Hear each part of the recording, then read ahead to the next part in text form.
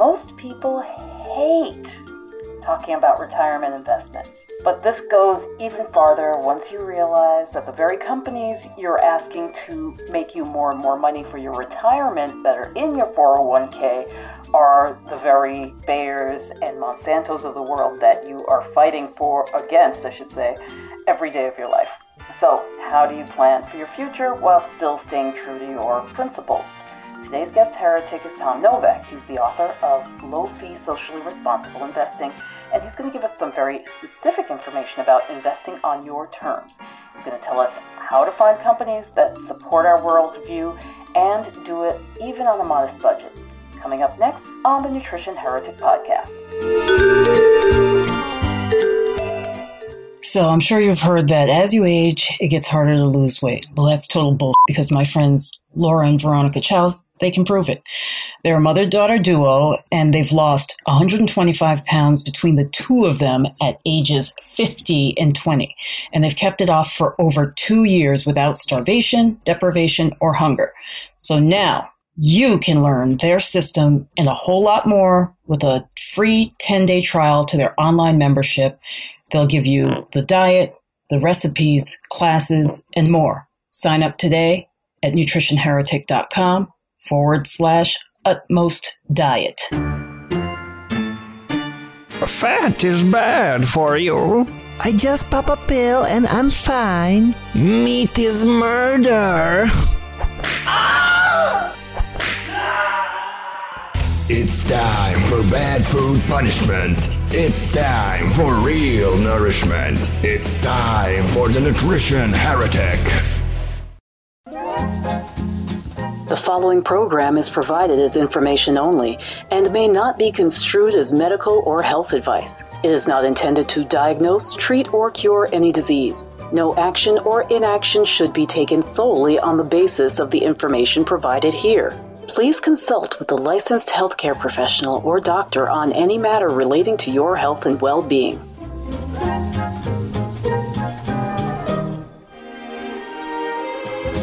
Aloha and welcome to the Nutrition Heretic Podcast. This is Adrienne Hugh, the Nutrition Heretic.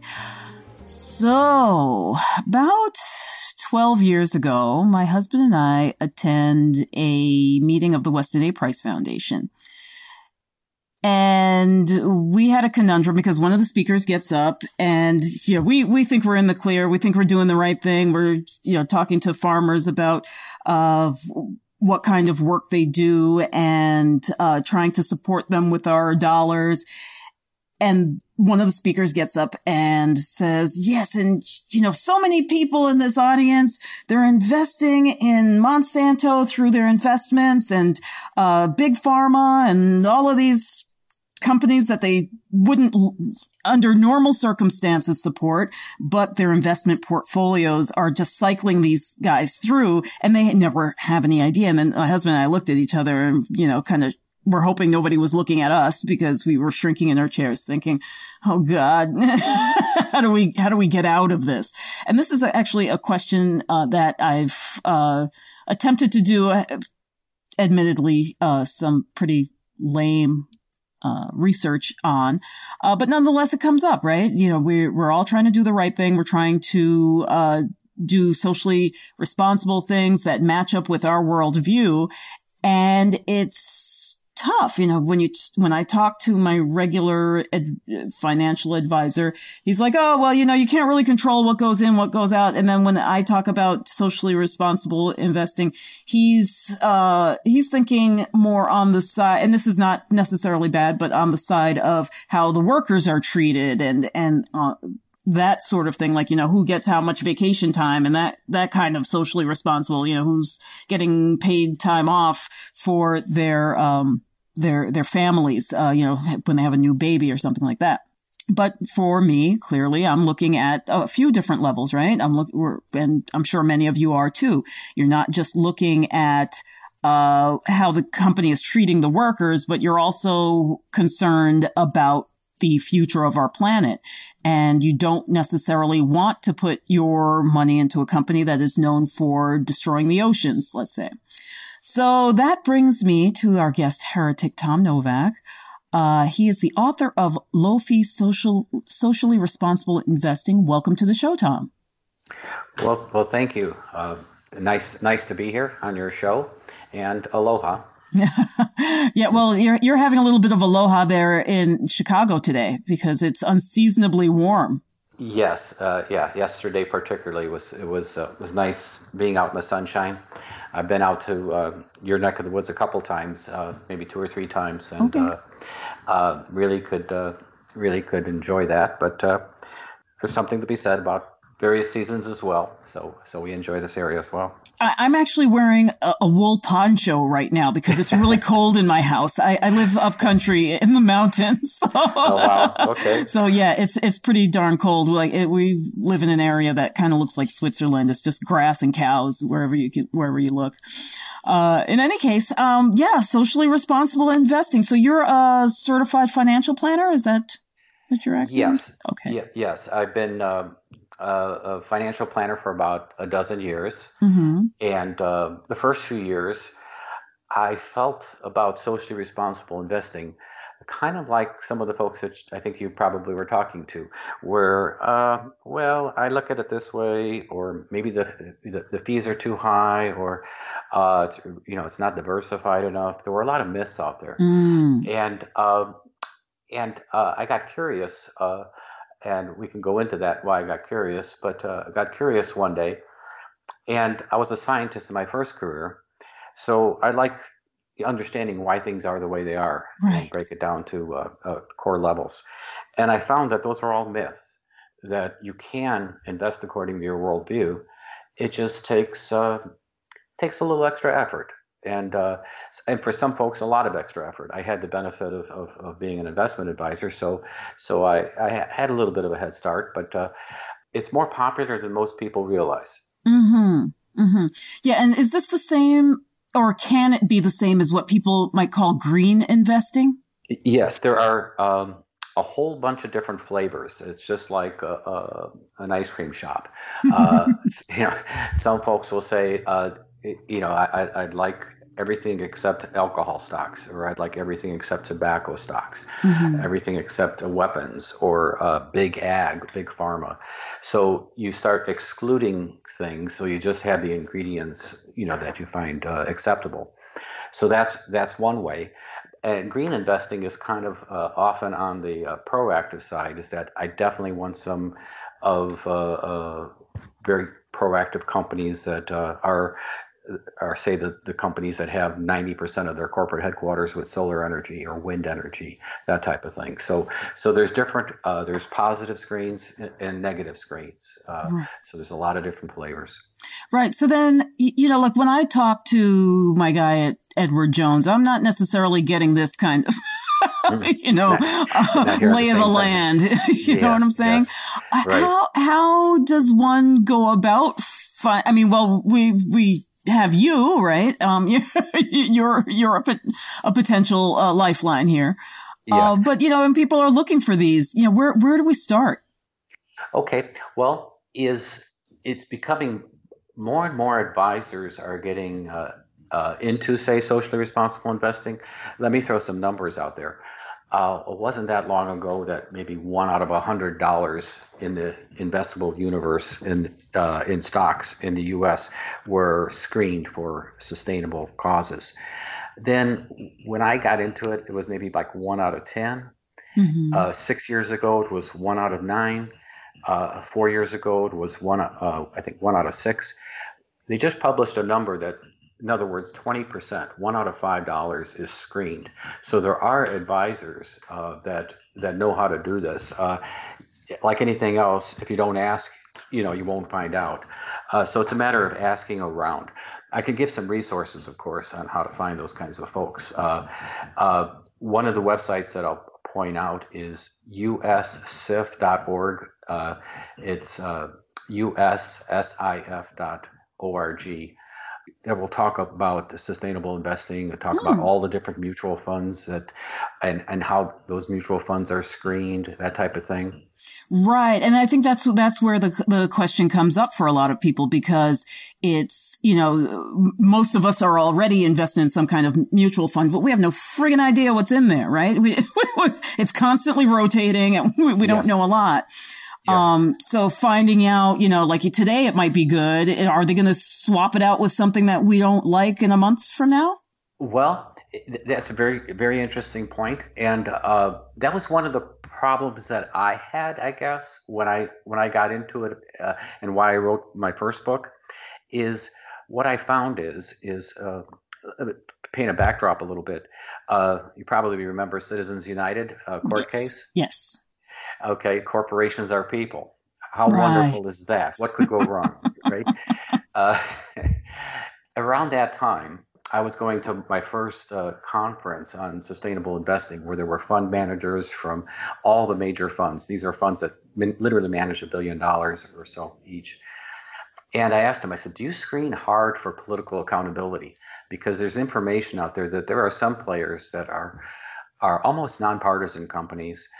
Some, they disclose what they do, so you know what you're getting. Others are very secretive. Only the CEO knows where the super PAC money is going, that type of thing. So there was information to rate these things. So I was asking the fund companies, like, which ones? Because I had clients that they were asking me, they were upset about Citizens United, and they said, how do I screen for companies that don't pay to play, too much? Because that was their worldview. So what I found is that it was just at the beginnings of becoming on the broader radar screen. So I invented a way myself to just put together these small little portfolios that would be screened for flavors like political accountability. Then a couple years later, fossil free, that type of thing. So the larger mutual funds, they now look at political accountability, and you can probably find where they search at. But the thing is, everybody has their own view of that.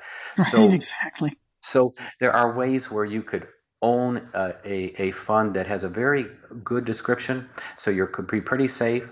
Or you could do what a lot of my clients do, is they just own the individual stocks outright through either baskets, or if they have a large enough portfolio, they'll just say, you know what, I'm going to buy 30 or 40 different companies and just stay with them because I like these companies. My advisors kind of screened them to make sure that these aren't basket case companies, that type of thing.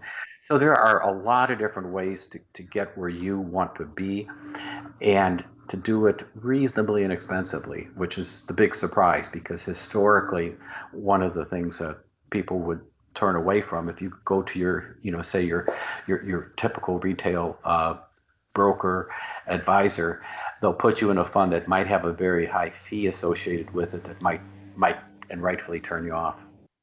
Right. So I guess when we're talking high fees, because this is all subjective, right? Everybody will, one person, you give them a head of lettuce for $5 and they'll want to chop your head off. And the other person, you give them a head of lettuce and you charge $5 and they're thinking this is a bargain, right? Let's just say, I don't know, somebody a family not quite making six figures. Maybe in the collectively, let's say $80,000. And that's probably high for a lot of homes I know. But still, within reason, I think, for a lot of people. And they want to invest. Should they be looking more on the mutual fund side, or are there ways they can go into these individual funds? Yeah, good question. Or stocks. For folks that just are starting out, I'll give you an example. I mean, I could picture a client just like you described. It might be their first toe in the water in the area of sustainable investing. Say they have a 401k at work that has choices that are defined. They can't really do much with that. But they open up a Roth IRA or an IRA and they have maybe $5,500 in there. Does it make sense to hire somebody like me to design a custom portfolio that exactly fits their worldview? Probably not. those clients, when they come to me or go to a traditional advisor that is a fee-only advisor that is aware of this world, they might say, you know what, there's about 200-300 different mutual funds. Tell me a little bit about your worldview. And then they'll pair you up with a mutual fund that might have a fee of about 1%, which is about par for an actively managed fund. And for a $5,500 portfolio, that fee is not going to be damaging to your portfolio. You know, it's fine. And you can get a very good fund, a huge amount of convenience, and feel good about the companies that you own underneath, because they won't be the 7 deadly sins. That's a very eloquent way of putting it. So it is attainable. There is a way to do that. And like, would you ever suggest that someone maybe pull their money out of their 401k to invest in these types of funds? If, you know, the 401k, they're just not really thrilled, or, you know, it kind of makes them almost ashamed to be part of that? While we're on the subject of 401ks, let me kind of tell you a suggestion that I would recommend is 401k providers usually have to rebid their contract with the company every so many years. And a lot of folks, I know from experience that people come to me all the time saying, oh, they changed the choices again in my 401k. If a handful of people ask for a sustainable fund in their 401k, chances are next time they go out to bid for the service provider, HR will probably try to put a sustainable fund in your mix, because they want to be a fiduciary. They want to help you be a good saver.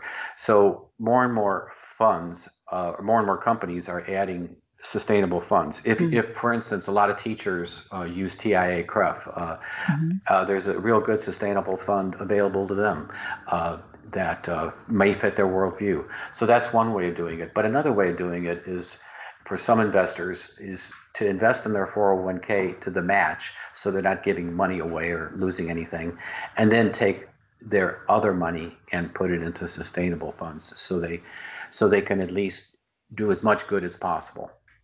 Right. Now, you know, after we didn't really have a crash. Let's call it an economic turndown, right, of the 2000. For the longest time, I just saw my numbers going down, and it scared the bejesus out of me. I didn't want to, I didn't want to invest anymore. And, you know, my financial planner is saying, you must consistently put in money. And I'm like, yeah, but I keep putting in the money and my number is going down. What's the prognosis? How much is that turned around? I mean, I guess I saw a tiny bit of replenishment over the last 4 years, let's say. Nothing tremendous though. You know, I'm lucky if I'm at a wash right now from where I was at 2000. And, you know, it's been very hard for me to put that faith into investing. So, you know, and then on top of it, we're going to add this layer of social responsibility. Are these SRIs, are they in any way outperforming or on par or worse than the conventional funds? Yeah. Okay. Those are very classical questions in this area. Morningstar is a very big organization that publishes a lot of research on funds and stuff like that, you know, for retail investors, for advisors, that type of thing. Paper after paper and other research has shown that there's no negative premium for doing sustainable investing. Okay. It's a wash pretty much. If you're going to do passive sustainable investing at low cost, you're pretty much going to compete very favorably with passive traditional investing. If you do active sustainable investing, you're probably going to compete very favorably with active traditional investing. There is a difference though. If you're investing in a sustainable mix and you're really kind of understanding that these are companies that you like, chances are, studies have shown that you're not likely to panic out in a downturn. The 2000 was a classic. That was one of the biggest downturns. People often just remember 2008 as being a big hit, but 2000 was even a bigger ride down. I know. I remember that. If you look took money out of my pocket. Dang. There's a real good index done by Professor Schiller, the guy that he won the Nobel Prize a couple years ago in economics. He does an analysis that shows that when you look at stocks as far as their valuations, they were at an all-time high in 2000, and they did this huge roller coaster down. Then they recovered in 2006-07 during the housing bubble, just to be knocked down again in 2008. So we had 2000, 2008. And a lot of folks were thinking, well, let's see, 8 plus 8 is, 16. Right. That 2016, we should have experienced another 8-year flood. And we didn't. Instead, we have a rally in banking and energy stocks and other sectors. So the market's at a very pricey point right now. That being said, nobody has a crystal ball, as far as when one should get in and one should get out. So really, successful investing is to me. There's 2 or 3 things to keep in mind. One is to make sure that your investments are matched for your horizon. So if your retirement account is truly for funds that aren't going to be touched for 20, 30 years, you could take a pretty long view and probably be much better off, but still not be 100% in stocks by any means. Have a balanced portfolio. But the thing that I think might have hurt you is if you're using a traditional broker and you're not paying attention to the fees, you could be buying loaded funds with like a 5% commission up front. In other words, they subtract 5% as soon as you buy the fund. So you have basically you're starting 5 yards back. Right. On the 100-meter dash. Yeah. And so you have to make that up. And then just the fees themselves. You said, well, fees are relative. In my book, I define low fee as 0.5%, both the management fees and the financial planning. Anything higher than that is considered a higher fee in my book. Now, sometimes it's okay to pay high, if you're so inclined, but we can talk about how fees are more damaging than the average person looks at if you want to go down that. Yeah, I do want to go there, but before we get there, I just want to get your definition for the passive versus active funds. Okay. A passive fund is, everybody hears on the radio, S&P 500 is up 1% or it's down 1%.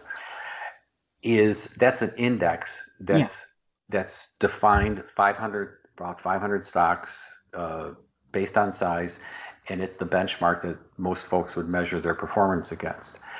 If you just buy the benchmark, you could, ever since Jack Bogle started Vanguard in the 70s, people have been able to buy the whole dartboard of stocks. In other words, I own Pepsi and Coke. Right. Monsanto, I own Apple and Facebook, that type of thing. So that would be buying the whole index. And that's the benchmark. So that's considered passive investing when you just say, you know what, I really don't care what I own. I just want to make sure my neighbor doesn't do better than me. And I don't want to do worse, that type of thing. So if you own the benchmark, you're going to get the same as 30% of investors are just going to be owning the benchmark, so you're going to meet that level. Active is when you have somebody saying, I think Coke is going to do better than Pepsi this year, so I'm going to swap those. We're only going to own one of them. So active, and it costs more, to pay somebody to make those decisions and to throw the darts and stuff like that. Right. So it's a little bit more like betting on a horse than betting on all the horses. or the analogy I like is, not sure how much, I'm not a big horse gambler, but I remember my parents' generation is win, place, and show.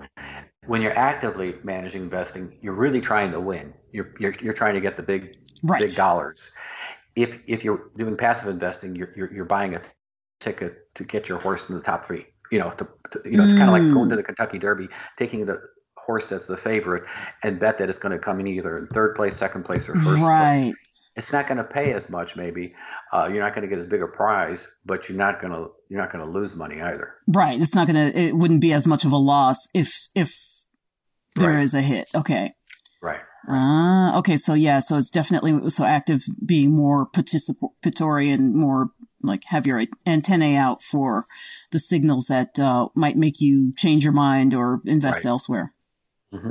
Okay. So then, I do want to get into the fees. So when in your book, you talk about the different fee scales, and I really like you kind of use a car analogy, right? Can you run through, just kind of the basics of how these work? Yes. Well, I thank you for reading the book, because to have gotten to the car analogy, you got more than the first couple pages. So thank you for that. No problem. Let's use the car analogy. Is kind of like you have a car, you keep it in the garage. If you're paying an active manager with commissions, it's kind of like you're calling a cab every place, because you just don't feel like going in the cold car. You just want to hop in a cab, and you have a car, but you're going to pay a cab. You're going to pay a X amount of dollars to step in, plus so much cents a mile. And that's using a commission-based place like an Edward Jones and places like that. Those are the typical Ameriprise and what have you. If you're doing a fee-only advisor that charges a percentage, that's more like using a limousine service, where you still keep the car in the garage, but you sit in the back, you read the newspaper, chat with your friends, and you take the limo. Well, you're paying a pretty good price for that, but you didn't pay a special fee just to walk in. You're basically paying a static fee. You're getting pretty nice service though. Mm-hmm. If you're using an hourly fee-only advisor, then it's kind of like you're driving your car, but you have a CFP install a GPS in the car and kind of update the software about once a year. So you still have to drive the car, but you have to hold the wheel and follow the GPS. So if the person says, buy this investment, you turn the wheel and you buy that, and you do a little bit more hands-on. Mm-hmm. But it's not like most of my clients that do the hourly fee-only model, they do this once a year. It's not like they don't have to day trade or watch the stock market or anything like that. It's a once a year event where they do a little bit of adjustments in their portfolio. Okay. So I'm actually thinking of this in terms of business, right? Because you can hire someone as an employee, which I guess is the limousine. Yes. Yeah. Right. And then you can also hire someone per task. Yeah. Right. And then there's the kind of hourly, just update me when I need to jump in. Right. It's just using it like an hourly planner would be somebody like I've got to get my lawn done, so the person's just coming out and doing my lawn. Right. They're not charging me to walk on it. They're just getting the job done. That type of thing. But let me use a number. Okay, go on. There's another way that I think is more instructive on fees. And this is particularly for a lot of yourself and your younger clients, it's kind of hard to picture the day you're going to be retired and living off your nest egg. But picture that day. One of the rules of thumb in the financial services world is the 4% rule. In other words, say you accumulate $1 million worth of money in an account. The 4% rule says that you can take $40,000 or 4% of that away each year and not run out of money. Okay. You could look at it, say, well, $100 million divided by 25, I'm going to live maybe 25 years, inflation, canceling out investment growth, that type of thing. Very approximate, 4% rule. So people always like to know, how much do I have to save? So say if you save $1 million, you got $40,000 a year before taxes in today's dollars. Mm-hmm. Okay. That's 4%. Now, if somebody charges 2% per year as a fee, and they're your investment advisor, and you're living off 4%, what does that tell you? So I think this is the other question that I had because that 2% is not 2% of the 4%. It's 2% of the million. Is that correct? No, it's exactly. It's basically, there's a couple ways of looking at it, but it's if you take it's not 2% of the 4%. It's you're living off 4%. You're splitting every dollar you have with your advisor. In other words, 50%. You're paying a fee of 50%. Mm. That 2% is really 50%. Or if you're paying 1%, you're really paying a 25% fee. Now, most folks, I was a scientist in my first career. Most scientists, they got math minors and stuff like this, and they get fooled by that all the time. They figure, well, I tip 18-20% to my waitress. Paying my advisor 1 or 2% is nothing. The person's a generous soul. They're not charging me 18%. Just say, no, you're multiplying the wrong numbers. Right. And that's like one of those, I hate to say it, but deceptive. Yeah, it's a little deceiving, isn't it? Yeah. Yeah. So how do we protect ourselves? So is you were saying 0.5%? Is that what we should be looking at? 0.5% is a pretty good number because if you can get financial planning and investment stuff done for under that, if you have your $1 million portfolio, that's not $40,000 anymore. That's $5,000, right? And that you're getting financial planning, plus you're getting the investment fees done. Now, here's the reality: a lot of index funds have fees of 0.1% or even less. Nowadays you can get very, very low fees. Mm-hmm. And the good news is there are sustainable funds that are getting down to that 0.2, 0.3, 0.4% level. Mm. For some investors, it's, the reason why I wrote my books is some folks don't want to pay any fees hardly. Is you could, if you own a stock in a low discount brokerage account, mm-hmm. you don't pay any fees. If you hold a bunch of stocks in say a very low cost brokerage account, they're waiting for you to do something before they make any money. They're not getting any love off of your account. Now there's certain ways they make money for you just being a customer to park a bunch of stock there. There's a whole bunch of technical ways where they make a little bit of money, but it's basically a very competitive industry when you are a very well-informed customer. You can find the very comparable goods, that are high-quality goods at discount prices. And I'm assuming that's where you come in. Yes, not just myself, but advisors like me. Right. There's a whole bunch of folks. This is you're passionate about it. So, and this is where you're suggesting that people should be aware of this option. I think if you're going to do any kind of investing, you should be aware of the fee structure just to get a bigger bang for the buck. But then if you want to do socially responsible investing, there's two ways to look at it. There are some wonderful, wonderful sustainable investing funds that do charge 1% or 1.5%. But if you have the resources to say, this isn't going to hurt me financially, and I like the work they're doing, what they do with that 1% is they're not padding their nest necessarily. They're taking that money and they're meeting with the companies that they're investing in or not investing in, and they're browbeating them, and they're filing proxy votes. They're filing shareholder resolutions. They're making the world better for all of us. So there has to be some folks that to me it's analogous to public television. Mm-hmm. My wife and I contributed to public television for 30 years, if not 40. You don't have to do that, right? Right, exactly. Show. So there's some folks, like our daughters they're at an age to where they can't send a check for $40 or $100 to public television, but they still may want to watch the news hour. So they get a pass.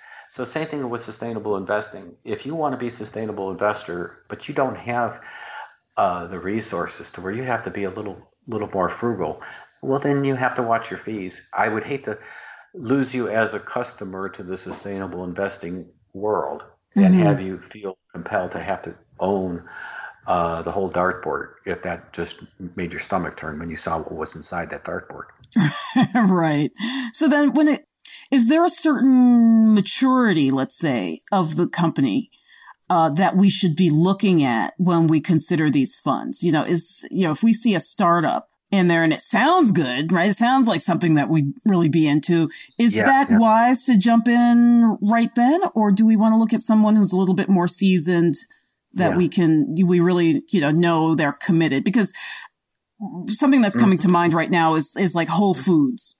Every once in a while there's this report that comes out about Whole Foods selling out to Monsanto. We've got the president of Whole Foods dropping like fake stock reports about competitors. Right. Do we want to wait and kind of know these companies before we decide, we want them in our portfolio? Portfolios have different levels of what's called like risk budgeting. In other words, there's a certain part of the portfolio that's got to be pretty safe. There's a part that could take a little more risk. There's a part that could take a lot of risk. Depending on one's risk tolerance and risk capacity, there's some folks, I always ask my clients a very important question, on a scale of 1 to 100, 1 being the person that puts everything in the safety deposit box, 100 being the person that takes everything they own, sells it and goes to Vegas every 2 years and puts it on black or red. That's, where do you fit in? So a lot of it is very personal as far as how you personally can handle that degree of risk. The other thing is what your risk capacity is. There are folks that have living well within their means. They could take more risks than others. So what I usually recommend is for folks that aren't in a position to take a lot of risk is to stick with the very large companies that may not be the pure green plays, but aren't really horrible. They're not bad actors.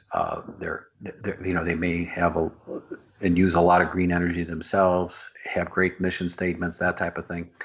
And if I'm not inclined to build a portfolio of individual stocks or have somebody help me with that, is to find going to places like the USSIF.org. The other place that I didn't mention before is Green America. Green America is a wonderful institution. They're not a financial institution. They're one of the oldest, green places for all kinds of things. You could, for instance, go there and possibly a lot of your listeners are interested in divesting from fossil fuels. They may not like the Dakota Access Pipeline or funding those kinds of companies. Exactly. Is you can go to Green America and look up fossil free investing. And there's going to be mutual funds. There's going to be exchange traded funds with lower expense ratios. There's going to be investment advisors, asset managers. There's going to be all those kinds of folks and institutions that you can pick from, for starters. Mm-hmm. And then you could look at, the different safety levels. And if you're working with a financial advisor, tell them this is the type of stuff that you're interested in, and insist that this is what you want, or take your business, elsewhere. Right. Okay. So definitely do our due diligence, do our research on the types of companies that we want. Then we find, do you suggest a local person or, you have a website. Can somebody contact you directly and say, hey, Tom, this is, I did the research. I heard the podcast, did the research. Sure. Can you help me get started with this? And yes. What would you recommend for me based on the amount of money I'm willing to invest? Yeah. Well, I'll put a couple plugs in. Is for myself personally, I'm a one-person shop.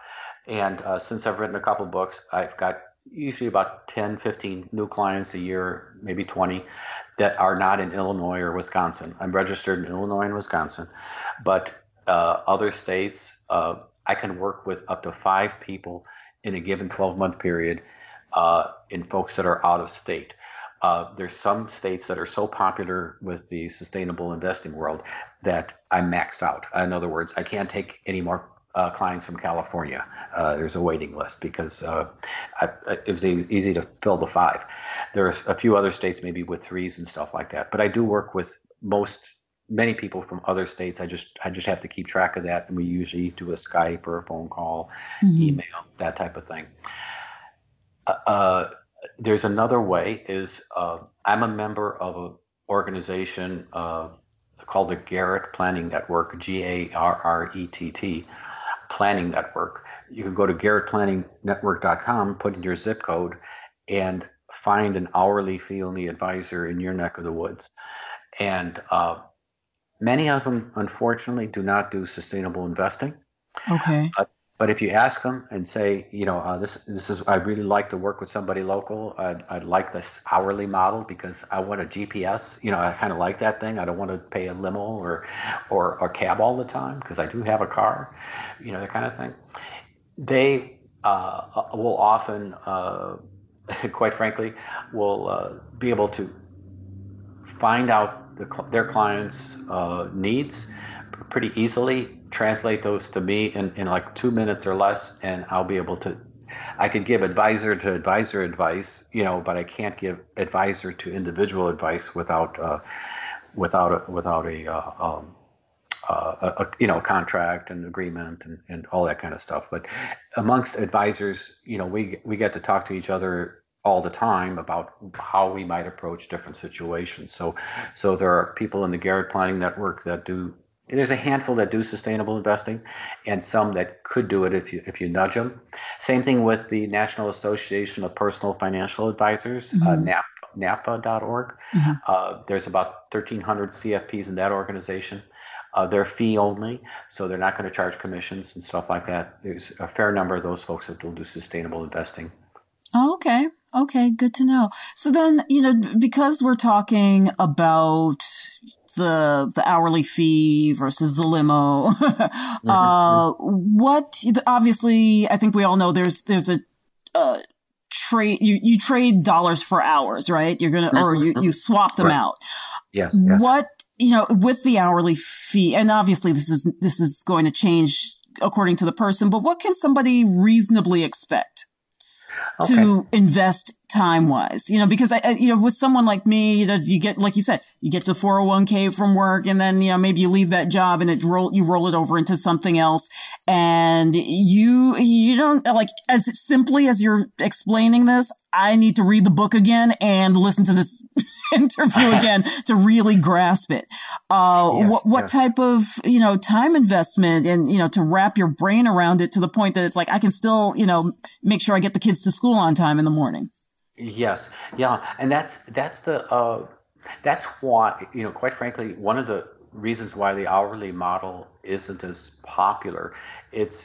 I find it's about, using my calculations, it's about 10 times less expensive to use an hourly advisor than a wrap fee, of that type of thing.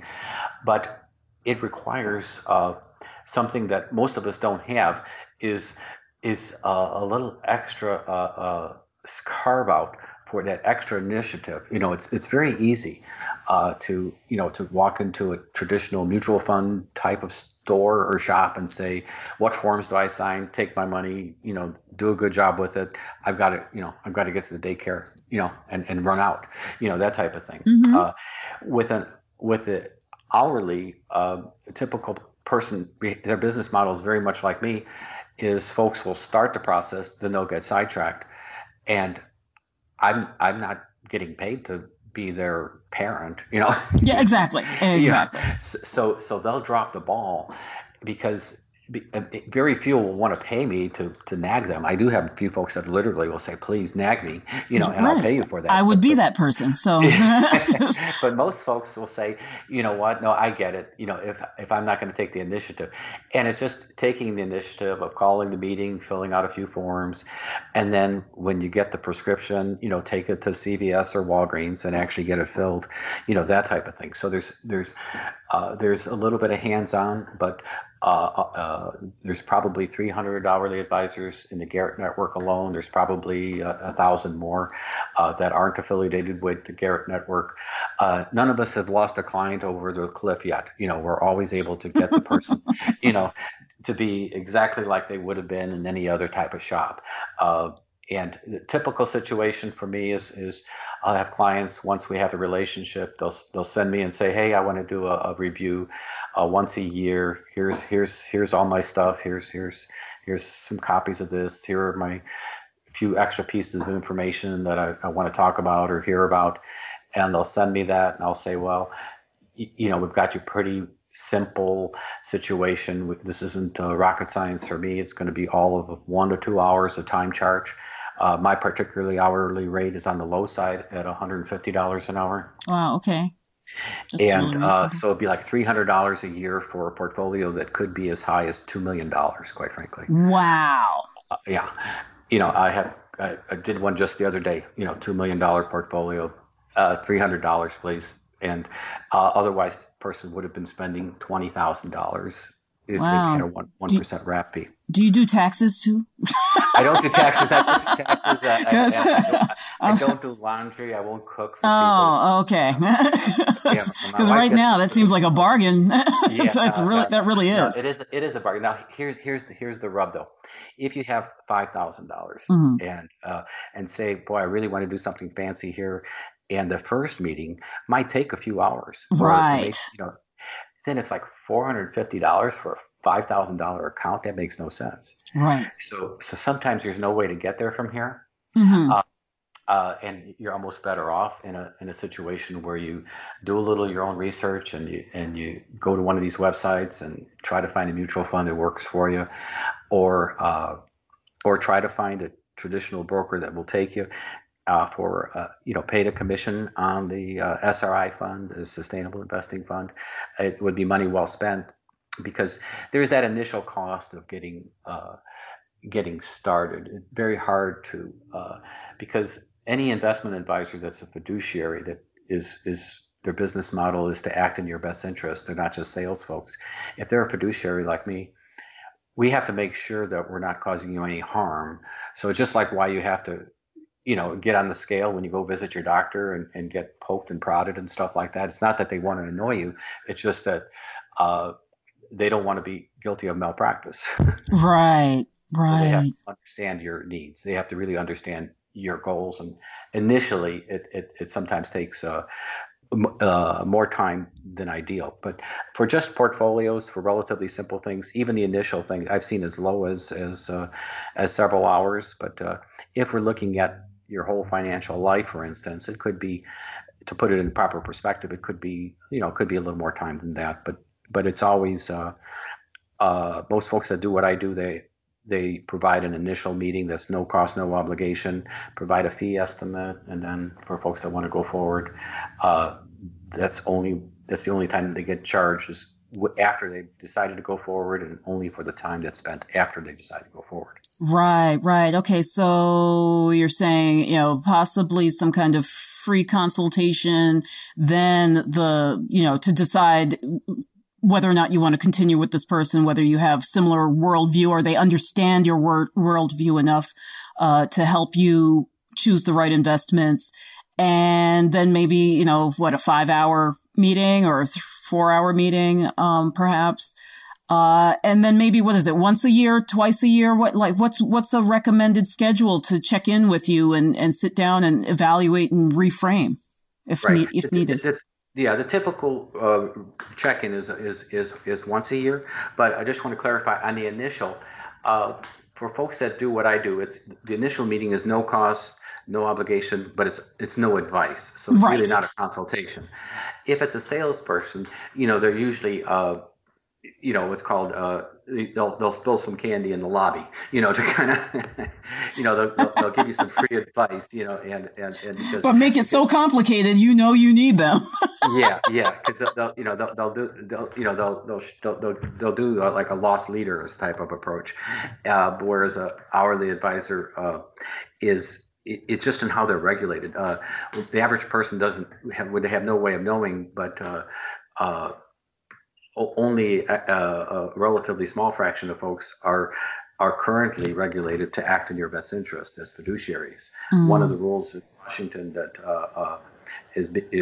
you're trying to overturn is a rule that would expand where more and more advisors have to act as fiduciaries, where they have to be more careful to act in your best interest, not sell you something that they know isn't the best, anything close to the best deal out there, that type of thing. Well, let me see. So I'm not totally sure I'm understanding. So they're trying to overturn people being able to? It is, the Department of Labor rule on the fiduciary standard is to have more advisors act in their client's best interest. Oh, okay. Most folks would be shocked to think, well, I thought all people have to act in your best interest if you're a customer.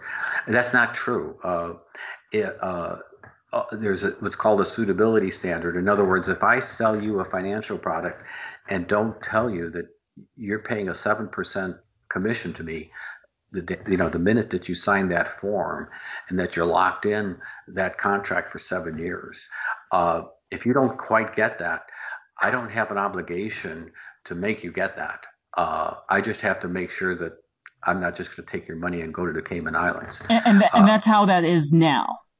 That's how it is now. With the non-fiduciary standard, there are a lot of sales organizations that they will act in a way that is totally within the rules, but they don't have to tell you that this product may not be in your best interest, that you may be better off, say, staying in your 401k because it's got lower fees than what I can offer you. But if all I can offer you is what I have on the shelf, guess what? You're buying these. Right, amongst this. Right. So so is this similar to what we saw with mortgages? Where people were being coerced or, just kind of not disclosed fully what they were getting into? Yeah. Did you happen to see the movie The Big Short by any chance? I did not, and people keep saying I should see it. Yeah. It makes me nervous to see. It does.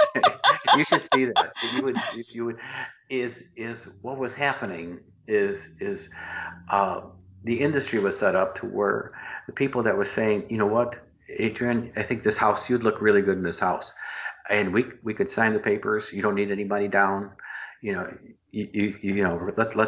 have you move in tomorrow in this house, and you're going to say, well, my income's kind of shaky this year.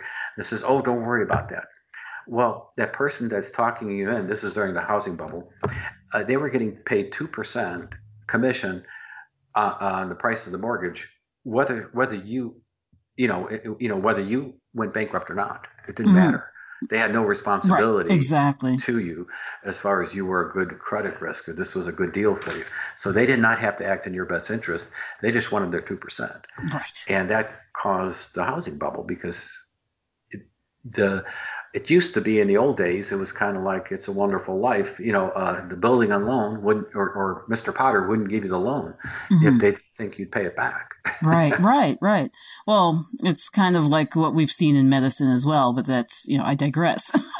Where you used to be able to trust your doctor, right? He used to come to the house, give you a shot, whatever you needed, and he was like part of the family.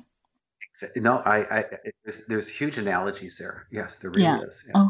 Okay, awesome. Well, thank you so much for spending time with us and explaining this to us, because I think this is something that kind of nags at people, but nobody knows where to turn. And it's good to know that this is up and coming.